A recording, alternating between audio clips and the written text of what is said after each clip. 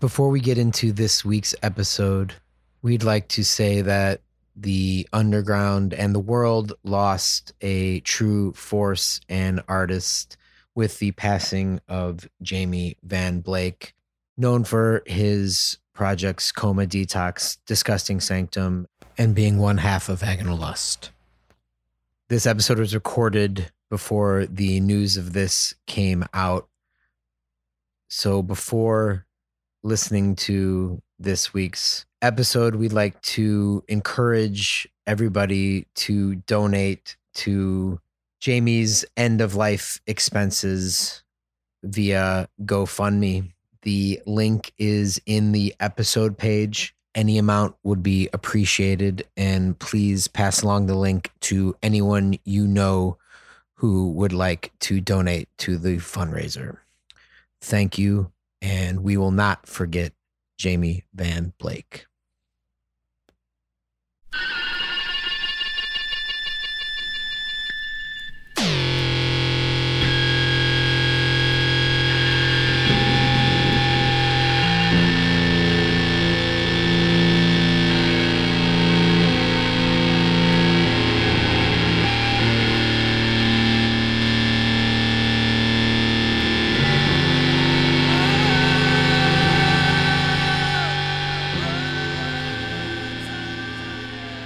Listening to Noise Extra. I'm Gray Holger, here with my co-host Tara Connolly. Hello. And Mike Connolly. Hello. And boy, have we got a doozy today. The classic 1984 Broken Flag Statement compilation. And absolutely. It was just time. I agree. We've had a lot of great interviews, doing a lot of great different style episodes, but today it felt right to go back for some absolute classic 80s UK power electronics. And we're doubling down because the extra segment today on the Patreon is going to be Ramla, Hand of Glory. We're just going full Ramla, full Broken Flag for today's episode. So that'll come right after our discussion on the classic Statement LP. Tara, are you excited? Yeah, I'm thrilled. I feel like I'm just like overwhelmed with listening to Statement again. And I've just have been reinvigorated about so many types of sounds, reminded again about that UK classic thing that happens that I love so damn much. So absolutely. Yes, my brain is swirling with excitement right now. Heck yeah. Well, you're going to have to hold on to that excitement just a little bit longer because we got to do some recent listening. Gray, what have you been listening to? Well, a few people probably heard me talk about this or saw me post about it because I was the most excited that I acquired one of my greatest wants as far as cassettes, which is the first Escort tape, Dross. Mm-hmm. And heck yeah. Something I've had MP3s of for I don't know how long, but getting the actual tape in my hands and listening to it repeatedly has only made me love the album more. It's one of those things, you know, photos and MP3s, whatever, they just don't do justice to these of course objects not. ever. And so having it in my mitts and in my tape deck has been really enjoyable. And it's funny hearing the cassette, some new favorites have popped out, whereas I had like previously thought that I liked other tracks the most. Listening to it on this, I don't know what it is, but just the way the sounds are on the tape, it hits a little different. And so I've shifted my favorite tracks around a bit on that one. And another funny release that I listened to the other day was Roger Stella Foucault Zombie, which I didn't listen to the Gods of Tundra LP from many moons ago. There's an Influencing Machine cassette that has its extended mix of what would fit on the vinyl. But it was funny. I was reminded that you did an LP of this. Mm-hmm. That is true. That is true. And actually, that LP, I know we've discussed male disasters and I mean that MAIL disasters. That one, at least 50 copies, 30 to 50, I don't remember exactly how many I sent, disappeared into the ether, and I was returned the top of the box months later with the address and the return address, but Roger didn't get his first shipment.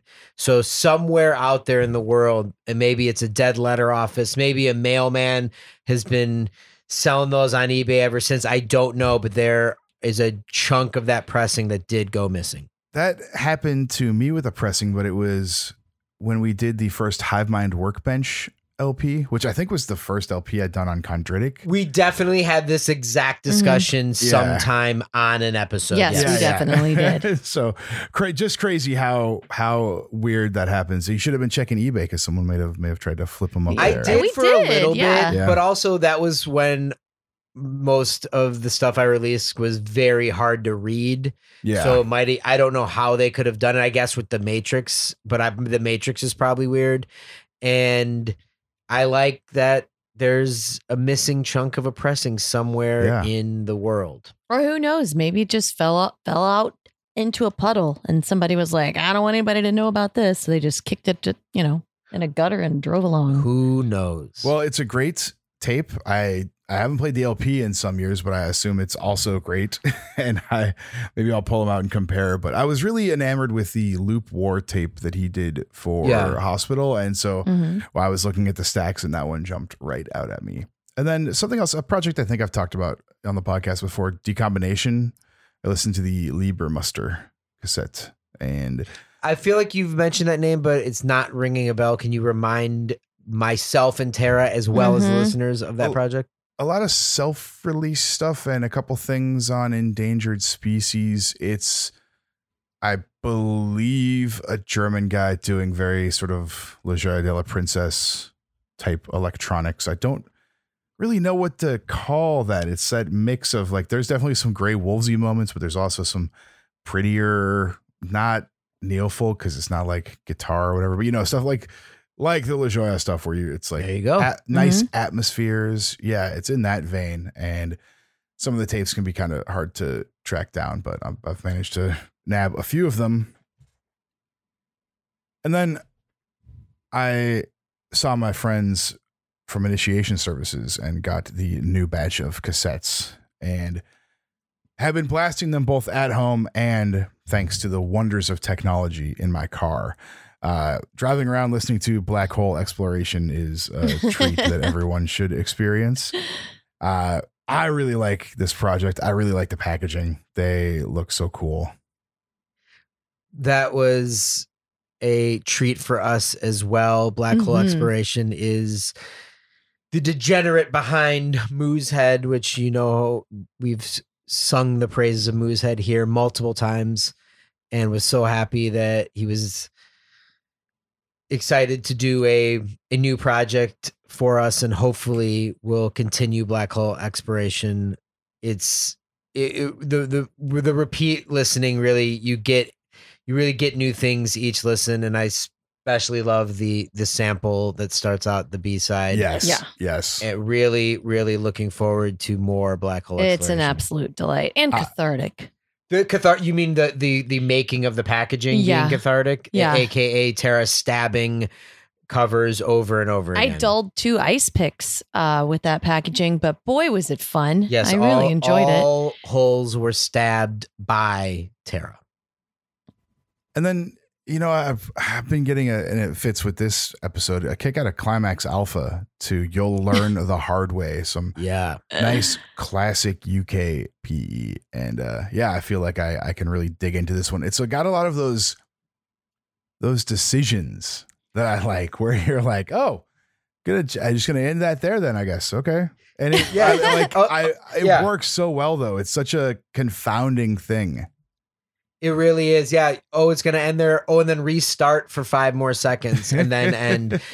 Really listening to Statement and Hand of Glory can tell the Ramla Broken Flag influence on Climax Alpha, as well as Consumer and White House. And yes, Climax Alpha truly is of the old UK guard, and hopefully we will get some more from the alpha soon. But I'm sure we're going to discuss it when we discuss this album, but in power electronics, when something you don't expect happens, it's thrilling. Yeah. And you get that, excitement of like, oh my God, I can't believe they did that. When something comes in or something comes out, I am with you. And yes, very, very thrilled about that one.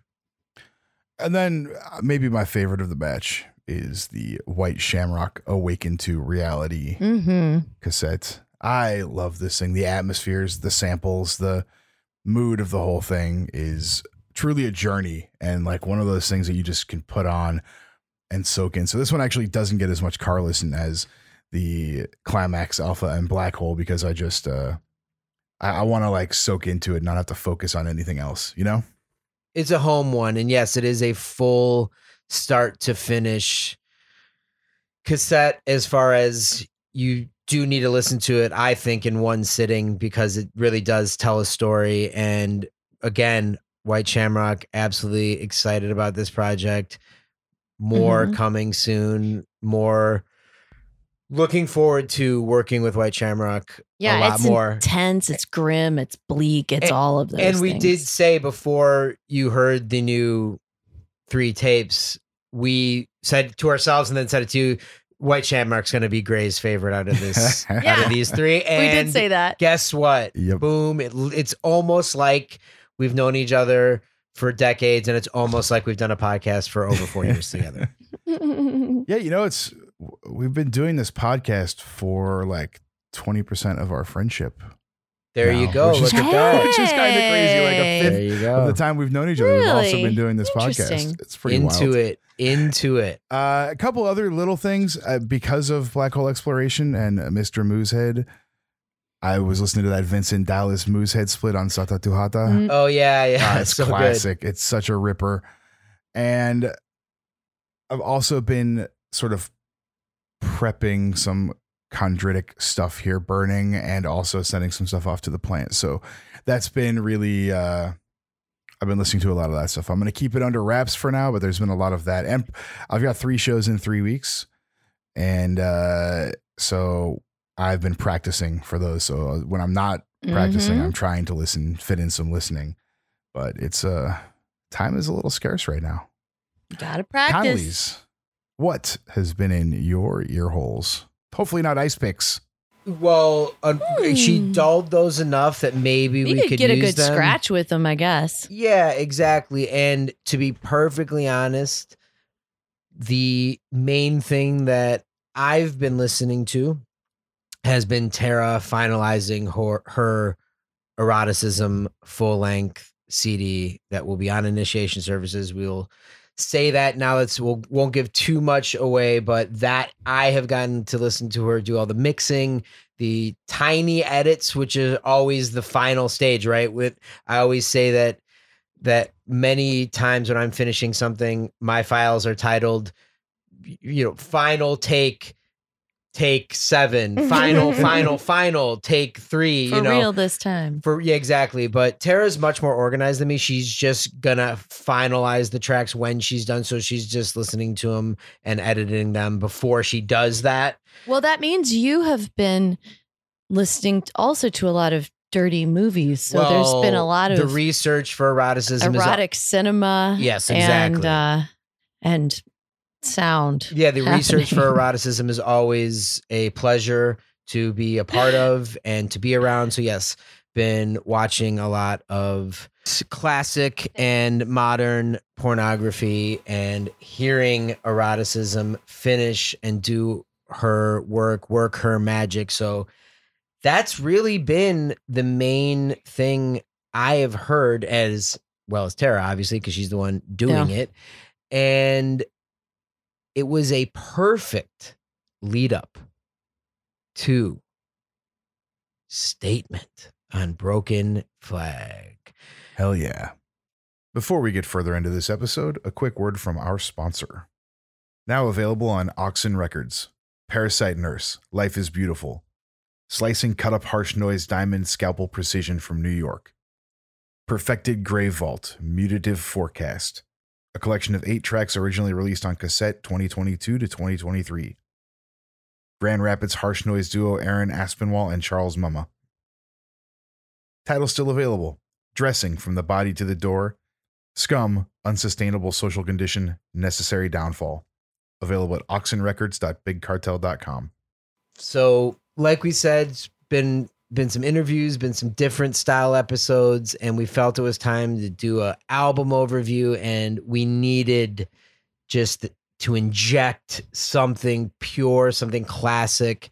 And this, to me, is one of the absolute classic Broken Flag releases. We popped our Broken Flag cherry by doing the Controlled Bleeding tape earlier this year, but this is a, for lack of a better term, true statement about where Broken Flag was in 1984. And I was lucky enough to come across a copy of the LP on a UK tour many years ago. Certainly would have been with Underwood, probably also with Putrefire, and got a nice copy of this LP. So it's been in our household for years, and it is time to discuss it, break it down.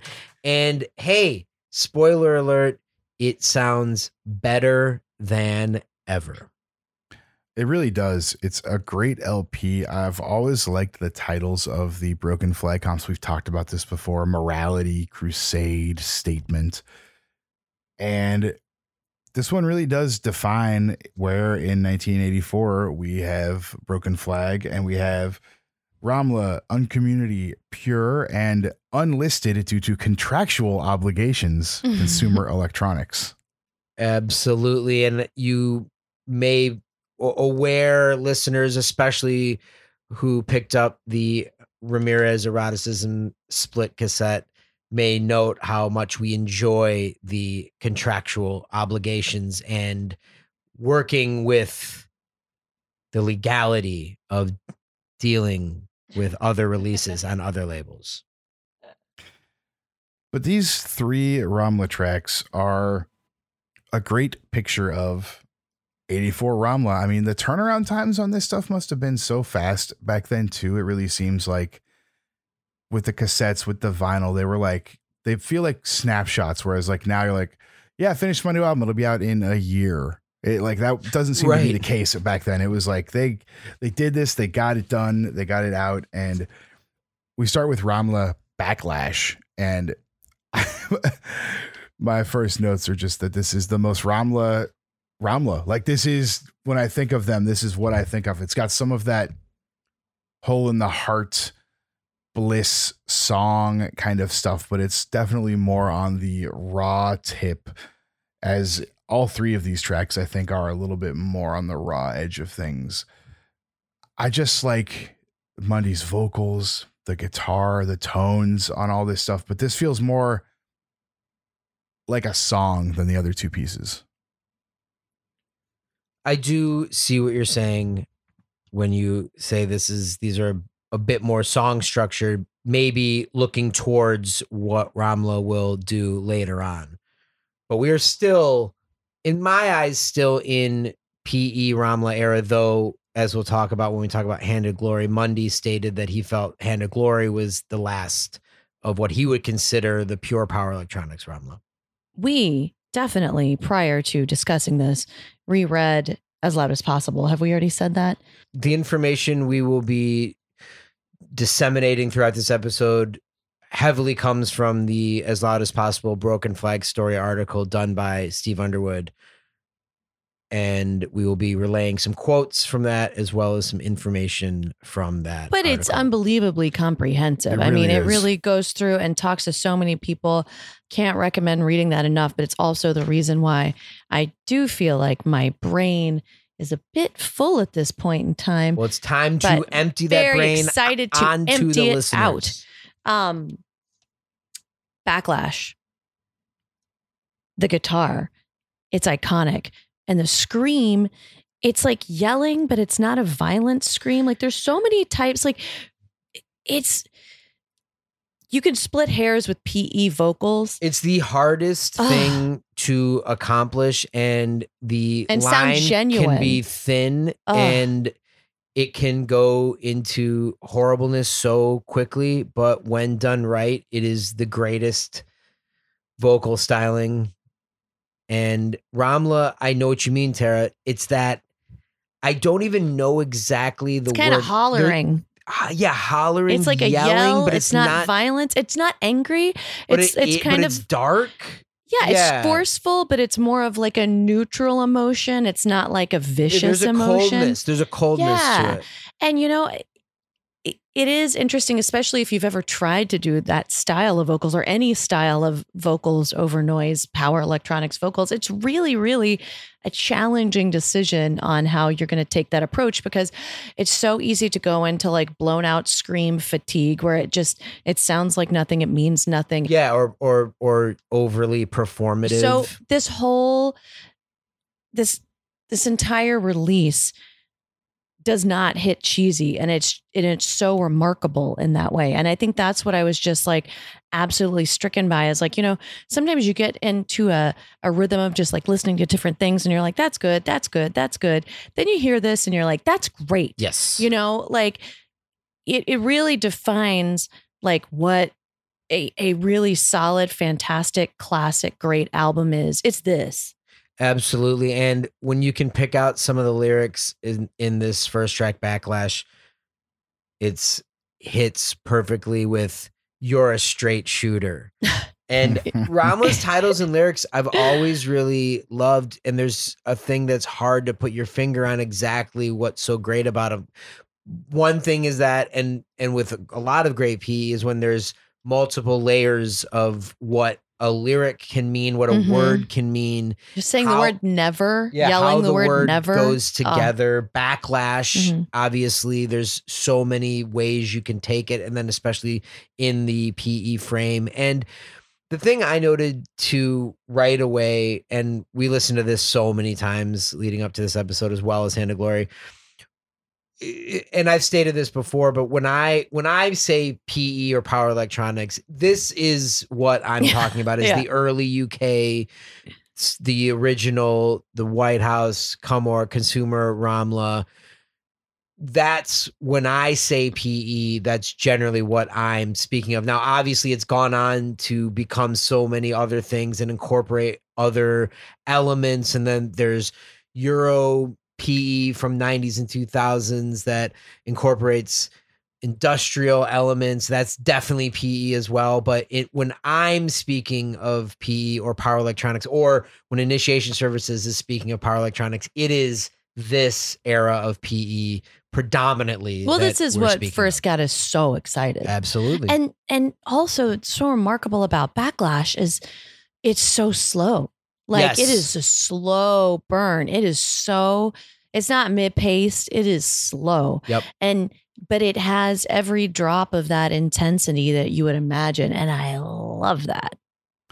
It gets slower though. And especially the vocals when we get to Litany, the slurred prayer being recited, the wailing slides and that buzzing tone in the background. It's a funny record because each project that comes up, you're like, oh, this rules. This is the best thing on the comp, right? Like this has got to be the best thing each time it goes. And like, so Ramla, you're like, oh, well, who's going to top this? And then you get to Uncommunity and, oh, well, this is awesome. I need to listen to more Uncommunity. And then, and then Pure. Yeah. It's like, there's so much good in this that it does it even within the Ramla side, where like Backlash kicks it off and Litany brings you right into like some altered, weird place that it's refreshing to think this was done 40 years ago, pretty much. Oh yeah, we noted have that. Definitely discussed that. It's upsetting. We noted that, and also noted how interesting time and the way time has altered and changed in these years, where think about in 1984, 40 years before would be you'd be someone doing a vaudeville type music, Broadway musical would be the 40 years ago, right? But for us, we got ragtime. For us, 40 years ago is this it sounds fresher than ever, and there's no lack of power that existed then and that exists now in this record. And yeah, I love the pitch down vocals. I love how slow this track goes, and just the great piercing electronics under it, and the demented electronics and demented vocals give this just that great early 80s PE. Yeah, and that down pitch again could have gone awry, but it doesn't. It can go, yes, absolutely. And even the noise from the strings, because you have that like screeching string play on her. So obviously one thing about Ramla that would mark them differently than some of the other PE of the time is their use of guitar and of course, obviously they're going to go on to a band format and then pull that back and still incorporate guitar in their power electronics. So it does add a very different element, and it can be taken as electronics at times because Absolutely. It's so, it absolutely can be, but it sets them, it gives them that different edge around this time, especially. Another thing that I note now that we're on the second track, and it carries true, and I think even production value increases with each project, is the production value. Like, this stuff was recorded at a studio. This wasn't recorded in a basement on some, on a handheld Walkman or whatever. This was recorded in a studio. So amps are mic'd, they're in a room. It lends a different quality to this kind of stuff than even something like Condom, where he was recording on a handheld recorder in like a friend's basement or whatever. This is a different thing. This is maybe coming from, Mundy was in a band before Ramla, right? And maybe coming from that world. And it's like, you just go to the studio, right? Same thing with Bennett and Essential Logic, right? Like, you just go to the studio. That's where you record things. Yeah. And Hand of Glory was the first Ramla that was recorded at IPS Studios, which is where Whitehouse would record. And that's 83. So it's a little before that. But the earlier Ramla stuff was done in their on cassette in their place. So he did want to develop and add that studio sound, more tracks. And you really hear it on these tracks as well as Hand of Glory. And of course, mentioning Whitehouse, that was Mundy's introduction into this world. He saw the very first Whitehouse action, and that became, as he says in the interview, his Sex Pistols moment. The moment, the everyone who was at that first Sex Pistols show all went on to form bands. Whitehouse, there was a similar vibe where people at those early Whitehouse shows did go on to form multiple projects. And I love that Gary Mundy said in the interview that they used 8-track because William Bennett for Whitehouse had used it, and Steve Stapleton had used it when he recorded with Nurse with Wounds. So why not? There you go. Perfect reasoning. This one ends with the slurred spoken prayer coming out as like the final note of it before we rip into Anything Is Mine. And you got to have a classic Dropout ending. I mean, come on. Yeah. And that's a classic. Right. The soul may be purified now and forever from all ages to all ages. Amen. And then tough as nails electronics to enter us into Anything Is Mine. Not even the like electronics, grinding, guitar buzz, those squeals. There's a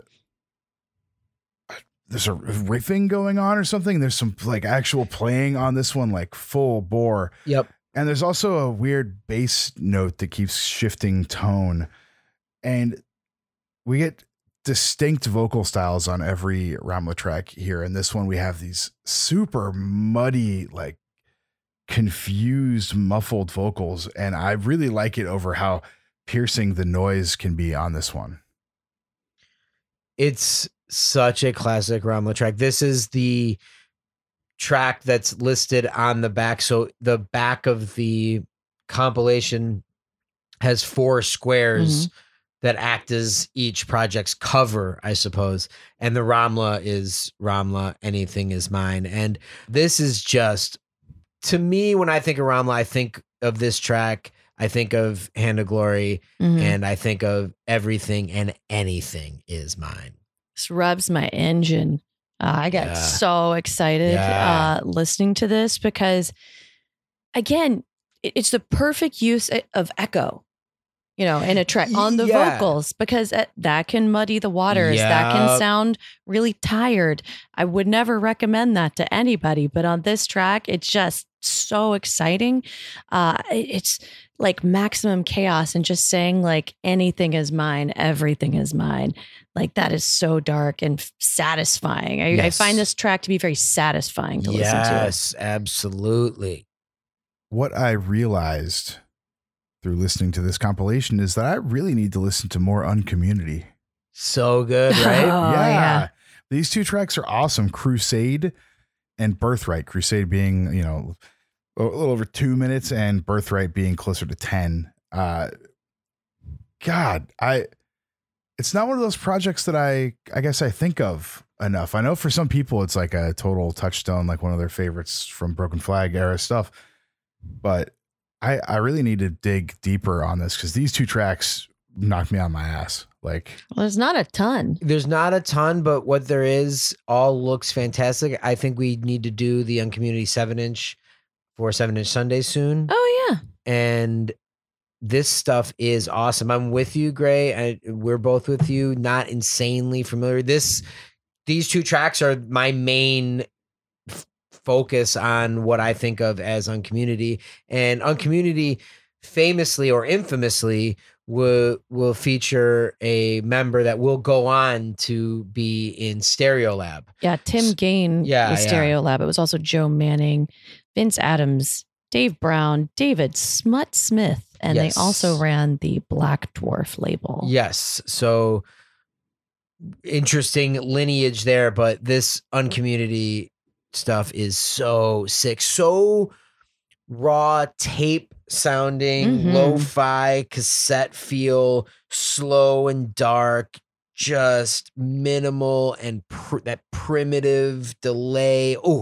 It just sits so nice, and especially right after the Ramla tracks, very different take on what's going on, but this has a nice direct to cassette quality. So haunted. Yeah. Like this really is that eerie, haunted, just low grumble, totally bombed out. Yeah. It's really fantastic. What a fantastic fall track. Yes. Yeah. And murky and dark are the order of the day on this one. And those, I wrote delayed crystal electronics. It's those feedback, whatever yelps that go through the delay and ring out and add some more texture and space to the whole piece.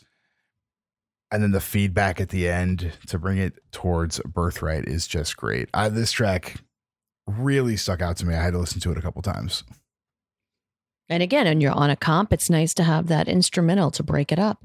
And I think the pacing of everything here is just perfect. Like you have entered a different world and a hazier world. Yeah. But not less dangerous. Oh, absolutely not. And then you get to Birthright, which is a heavy long track, and there are vocals on this track, and there's a lot going on this track. It builds, and it has a great structure, and right away it's this great obscure type saturated feedback, primitive electronics with this loop bed going, and the track is going to develop, and oh man, this hit the spot. Yeah, the great stereo processing on stuff too, where you're getting the sounds in different ears and crossing over. Production value was noticed on this one for sure, where it sounds big. It sounds really big. And it's a mix of that drilling feedback, the excessive use of delay, the on, off, on kind of noise thing underneath it all. This one sucked me in. It's long, but it doesn't feel long. It takes its time getting where it's going. Yeah, absolutely. It's it doesn't structured. feel. Yeah, it's because it keeps adding. When the vocals come in, they're they're minimal but really great. They're ghoulish. I think that it's like a ghoul, and you have those, distant moans. It's very uncomfortable. This is conveying discomfort, and it made me think of like being buried alive in wet concrete. And then the static as it grows and grows. And then it builds into like this like voluminous void right at the end. And it becomes so ominous. And it just feels like layered sounds of car wrecks on top of each other. Yeah. Like, that uncomfortable sound of a car piling and piling on each other. Totally. Like sometimes, if you've ever been in a car accident, are you ever in your car and you see like another car like coming close to you or something, and you just imagine the sound and you're like, God, I don't want to hear that sound. I hate that sound. Oh yeah. Like I hate the sound of a car hitting another car. And I think this ends with that. It's, it sticks with you. It really, really does. And it is such an effective twofer here from Uncommunity. And I'm with you, Gray. I think we need to really dig into some more Uncommunity. Yeah. So please, anyone, let us know your favorite Uncommunity release. Like I said, we definitely need to do the 7-inch on 7-inch Sunday ASAP. And I would just like to point out one thing in reading again the interview with Broken Flag, the piece in As Loud as Possible. Broken Flag put out a bunch of releases by going to the bank and getting bank loans. Let's all just drink that in. Feels like such an early 80s UK thing to do. Yeah. I love that idea. Going to the bank like, I would like money. I have this comp, please. Yeah, thank you. I would like to I'm going to have covers printed. I love it. I love it. And he did a test. They weren't like making money, but they were at least repaying their loans. And, isn't that always the dream? That's all we can hope for. Yeah, absolutely. Well, before we flip over this incredible compilation, Tara, will you give us some info on the cover image? And can we talk about it a little bit? Because it's such a striking and classic cover. Well, we should also talk about the design of Broken Flag, like that. Well, Tara, let's get into all of it. Okay, so this image is the Tortured Christ, or O Cristo Torturado.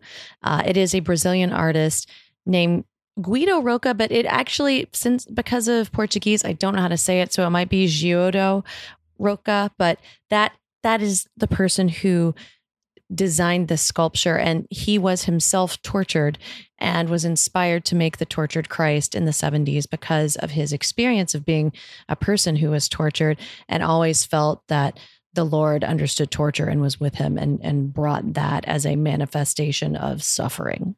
Incredible. And boy, classic, does it represent suffering. Classic cover. And of course, the Broken Flag design look was something that Mundy credits to Jerome Clegg, was who really saw the vision of the look of Broken Flag. And in fact, Broken Flag had started and did a couple releases and then more or less restarted with the new look. And that's something that's interesting to me, that idea of when you have your vision, it might not be the original vision, but you wipe the slate clean, something that I have been interested in, obviously, in the past decade or so, the idea of giving new life to projects, or reframing, or giving that clean slate and starting with a new vision, something you see happening. And Mundy did that very early on and would continue to do that. Obviously with Ramla, it changes so much throughout the years, and there's different eras and phases, very different eras and phases.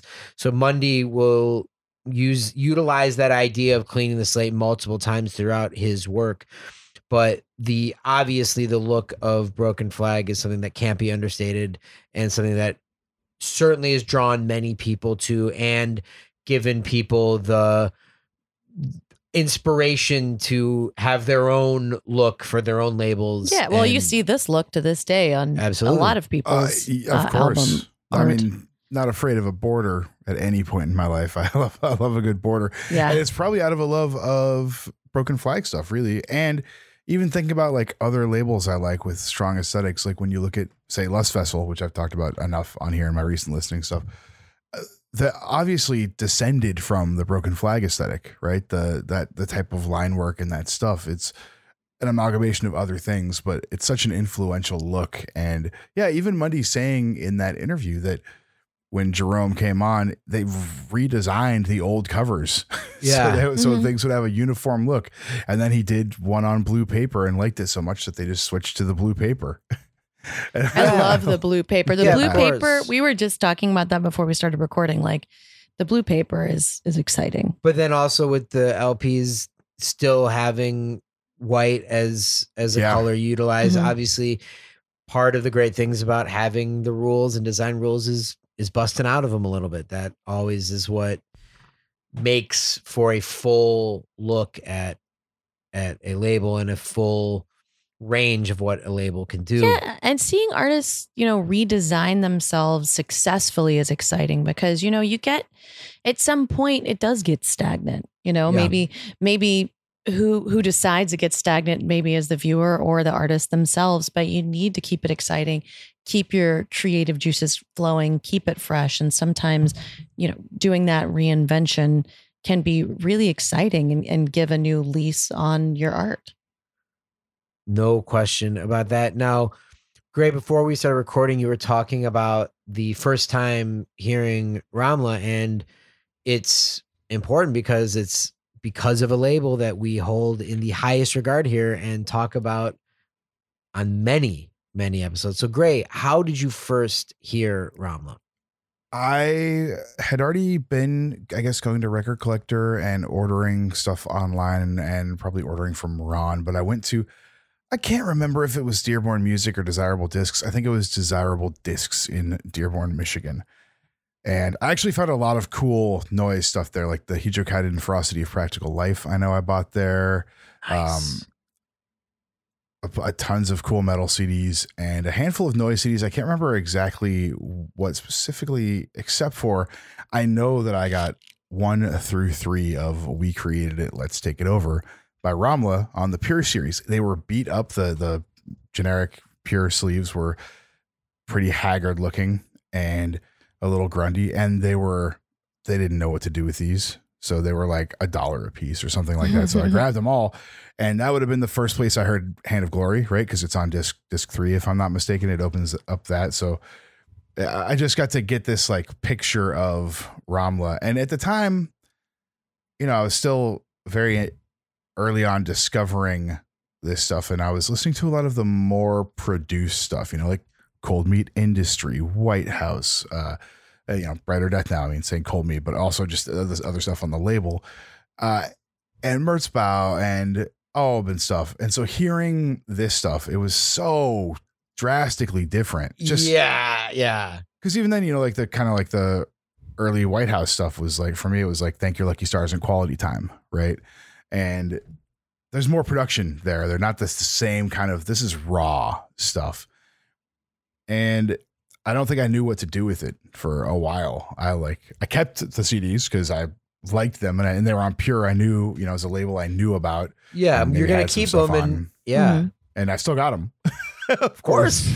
Yeah. But it was just funny that they're pretty scratched up. I think they were probably that way when I got them, and that's why they were so cheap. But it's a cool intro to a project and shows maybe someone bought those and just was like, nope, and got rid of them. And then I got them for a song, and they've been mine ever since. I love. Maybe they upgraded and they had them in their car and they listened to them a lot and destroyed it. There you go. Well, it is interesting with Pure because there are a handful of Pure discs that are not original albums. The Ramla, 1 through 3, the Le Syndicate, if I'm not mistaken, CDs are tapes. So it is an interesting thing that Ron did to have many things were specifically albums recorded for Pure, but there's multiple Pure CDs that are either compilations or old tapes that I guess Ron felt were important enough to get out there en masse, which is what a service he has always done. So, so cool that was your introduction to Ramla. That was definitely my introduction to Ramla. Were the Pure CDs. And again, I'm with you. Didn't know exactly what this was. And it was so different than everything else. And as the years go on, it just better and better and better until we hit 2023. And it is just hitting perfectly. But speaking of Pure, not the label, but the project is what starts side 2 of Statement. And again, we're getting something different here, something to separate Pure from the pack, and that being the inclusion of some percussion. Yeah, the drums also, I was unsure if there was a horn on this at some point. Obviously, Matthew Bauer's guitar is ever present, but always one for effects. And I think even back then of processing and trying to make his guitar sound as weird as he could. You get that here. This opens with that yell, and then we cut into the drums, and you can already tell you're in for a different ride than the previous side, which I love. I think it's giving us all these different facets of what makes up Broken Flag. And again, Statement. It's a simple title that implies so many different things. And here it is. The diversity, the completely different sort of approaches or even types of sounds, and the lack of caring how you would feel about it. Dude, totally get what you mean by that. And yeah, the just in the room recording the raw as hell vocals, I Own You, so great. Yeah. And those drums add such a weird element. And especially at the time, I would have gotten this on a Hair Police tour. And just like die. And I felt like, I felt a kinship with Pure, utilizing the vocals and the strained guitar with the percussion, but framing it in this way was huge for me hearing that. And this definitely was the first time I heard Pure was this. And you keep discussing the drums, but let's be clear, these are not like drum rolls or fills. This is a sparse drum. This is drum or maybe two drums, being battered. It's semi-rhythmic, but not incredibly. Not even really. It's just kind of like I'll hit the drum when I feel like it type of setting. So let's not get confused about this. It's not a jam. Yeah, exactly. In any way, but I think, Mike, you were saying it's band. Yeah, it's band PE, right? As BAND PE, right? It's PE through the lens of a band. And this is just unhinged and nihilistic too. Pure in general is, especially the last Pure track, just pure nihilism. Yeah. And that to me is where Pure is framed. And it's wildly minimal. And I think that's what's so staggering about it. There's clearly so many instruments, however, it's still minimal. And this time Pure was Matt Bauer, Alex Binney, and Alex Windsor. Bauer also did Total and another project. Skullflower. Alex Binney ended up going to Zoskia. So again, people who and also Alex Binney wrote Scum, which has been republished by Amphetamine Sulfate, and does the poetry reading, vocals, what have you, on Nose Knife, the final Pure track of this thing. So really cool look at this project at the time, which would be very, very minimal. There's a tape on Birthbiter that has been reissued multiple times, Feeder. So certainly in some way, whether not an original or one of the many reissues, is readily available to check out and highly worth checking out, because again, it's just that very, very different, odd, strange look at what could be done through the lens of PE. And boy, Blood Passion. Yep. I love Blood Passion. Yeah, I mean, the vocals too are just classic UKP, right? Just the screaming Blood Passion. I mean, come on, that's so great. And the guitar also, that strangled guitar, it's just getting savaged. All the high shreds and shards of things. This Blood Passion is languid but frantic somehow. I got you. I hear you. It's so in the moment. Like this, very in the moment. This is not composed like different people doing a set in a studio and putting it all together. Like this is just a very live feel, a very expressive performance. You can imagine watching this. There's definitely something going on that, we're not seeing, and you can just imagine how off the wall this set was. It's great. It's absolutely disjointed also. Totally disjointed, because at one point the drums come in and cut everything off. And yeah, you could just feel this live. Well, it seems in the room like I recording. remember when Hair Police would first start playing, like the drums would stop occasionally because they would either fall over, the kick drum would be halfway across the room and fall off the stage, or somebody would jump on someone else and like the guitar would drop out because you don't have your guitar or someone else has it. Like I picture those sort of shenanigans in Blood Passion happening where, it's performance interruptus.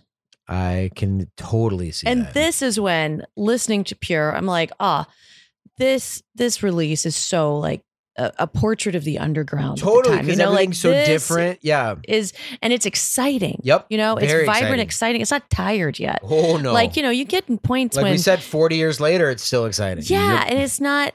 Because it wasn't forced and it wasn't an established style. So that's what makes this so exciting. They're like sometimes it. you hear things that are emulating this and you're just weary, but this is invigorating. It's being created. Hey, just like Rama, we created it. Let's take it over. Yep. All this is being created. And of course, and Mundy will obviously cite White House being the originator. And there's no question in this era for sure, but it's about taking that and running it through your own person, and which is very much what is done with all of these projects. Yeah. And so we're getting this exciting new takes on something that's so new and still feels new 40 years on. And it ends, the Pure section ends with this great spoken track. Oh boy. It's exciting. And Nose Knife is a collective work of shorter poems and prose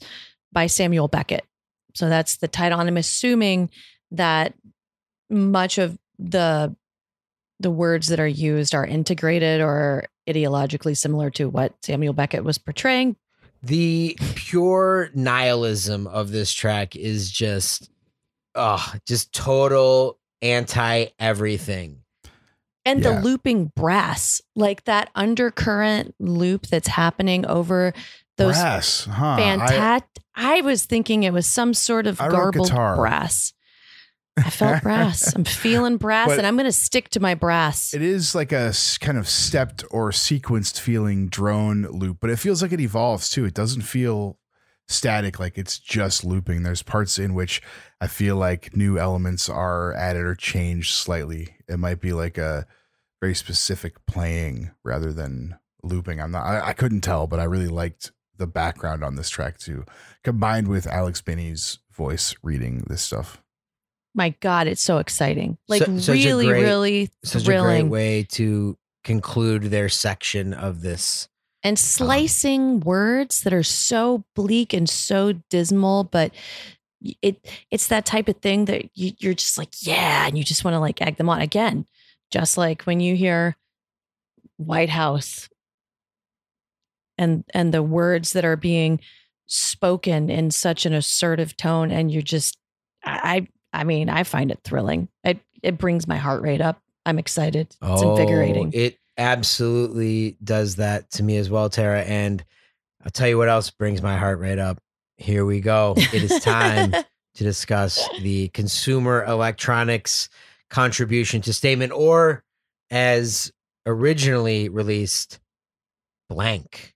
There's no info. The back cover where there's the 4 squares, this square is left blank. There's no indication of what it is, but it is 100% consumer electronics. And in this recording, assisted by Mundy, by Bauer, by Alex Binney, they contribute to this. And it was stated later that it was because Philip was contractually obligated to not release anything else and was only a part of White House. And in the As Loud as Possible interview, William is asked about this, and he has a very short but perfect answer. And that answer was, I simply wished him to be exclusive to the band. There you go. Just like that. Fantastic. And I have always loved that the confusion of this, and then the obligation, contractual obligation, all of that mixed together, because at this time would have been when White House was William Tompkins and Philip, which was at that time, and you can look back at the newsletters and Right to Kill, the most powerful lineup that White House ever had, and that Sutcliffe and Consumer were no longer. It was only White House at the time. Philip busted on the scene as a teen. I mean, he was 14, of course. If anybody for some reason missed our episode with Philip back in the Merzcast days when we discussed Spiral Honey, but we certainly discussed plenty of Philip's history, go back. It's one of the earliest episodes, and still to this day, one of my absolute favorite episodes. You say the name Philip and I have a smile on my face. Oh, yeah. But yes. The idea of him and Gary Mundy living together also, like, what was that all about? Yeah, and then only doing the one male rape group tape on to 83 on New Year's Day, and then never doing at anything else again, which is such a classic release. So this is exciting to talk about these incredible consumer electronics and also, tracks. like, I think, as we were, listening to this, and another thing that gets me excited about the era is that they were really trying to use their ideas, like really trying to convey feelings that, hadn't necessarily been put out there yet. Absolutely. Things that were totally dark, revolutionary. things that were violent, things that were not necessarily like cleaned up. Not at all. It's like the trying to like, convey the heart of the underground. And I think that it's an understatement to just think of it as music and not think of it as an idealism and a set of ideas that are being represented here, especially like the words in Nose Knife, especially the topics brought up in consumer electronics, bringing murderers to the forefront, all of these things. Power electronics is absolutely more than music, and these consumer electronics tracks exemplify that right away. Philip's vocals are just so sick and so Philip right away, right? I mean, you hear it and it's just him, and he's whatever, so he's 15 or whatever he is at this point, and it's Philip right away. I'm just thinking of what you were talking about with the exclusivity again with Tompkins and Best being it's like Bennett tried to have like a monopoly on good power electronics. Hey man, awesome. I mean, hey, look, I love it. when you got that trio of pure power, potency, that pure potency. Hey man, I totally get it. But again, he was building a universe and building the approach and the mythos surrounding it. So I understand that as well. Like, totally. I have to respect absolutely. it. And the assistance of other people on here is obvious in the multi-layered vocals. There's some like reverberated, distant stuff going on. There's nice stereo processing. There's so many layers in this. More so than I expected, I think, having not listened to it in a good stretch. Like, I had forgotten how well put together, especially this consumer electronics side is, where it feels really like pieced together, tracked. Like, there's a lot of elements going on in each track. I say a lot, like 5, but that seems like a lot for kind of when I think of the classic consumer electronics stuff. Absolutely. And when the vocals come in and out, raise, lower, and when you get them, catch me if you can, catch me if you fucking can, just totally perfect vocal. The strange mixing on all these tracks are just pitch perfect. Mm-hmm. So there's 5 tracks on the consumer electronics section. This is a quick one. The next track, starts with a quotation that is being read. I murder so that I may come back. And I don't know whose vocals those are, but I love her voice. Like, and she shows up again on this track and at the end. But Tara, what a fantastic are voice. These vocals alluding to, and what are they directly from? Murder Martin Brown. Well, that would be the 10-year-old, not even a teen yet, Mary Bell, who murdered 2 young lads in 1968 by telling them that they had a sore throat, and then she would massage their throat. Yeah. She would massage their throat. She would choke them to death. Yes. As a 10-year-old. So those are the quotes. And at the trial, she broke into a school by peeling off roof tiles. And one of the notes that she left after she knocked over cans of paint and vandalized the school was, "I murder so that I may come back." Is that how it works? I believe in her mind, it definitely did. And do you know what an interesting story? And this Mary Bell. She was later released in the 90s into the world and held jobs and was working. And they changed her name. Of course, the press found her and forced her to move while she was on the run. But what an interesting tale of Mary Bell. And this has a strange organ type sound.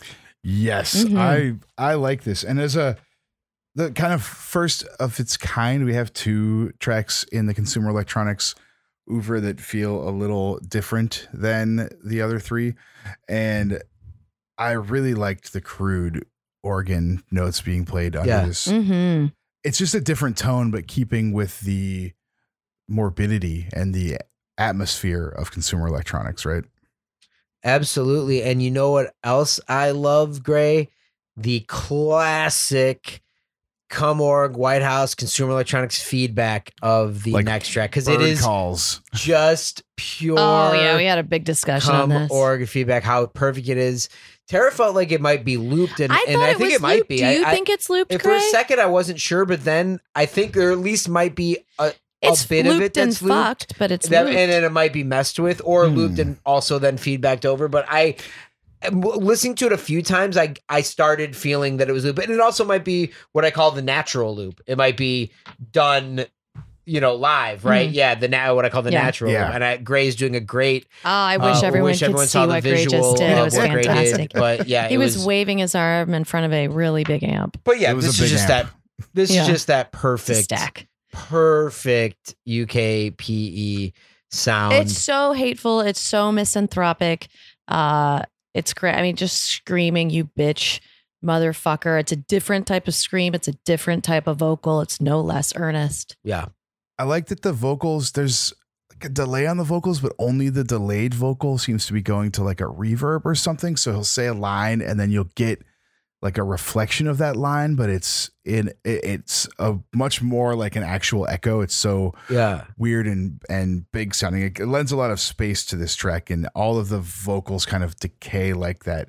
I really enjoyed this piece. And again, we're on the first three of the 5 consumer electronics tracks, or blank tracks, and 3 different things that all hit the spot. And we're going to go right into another one, which is just walls and walls of feedback and fuzz. And those vocals are as loud as they get on this record. They are up front. Mm-hmm. They're so up front, and he's scream.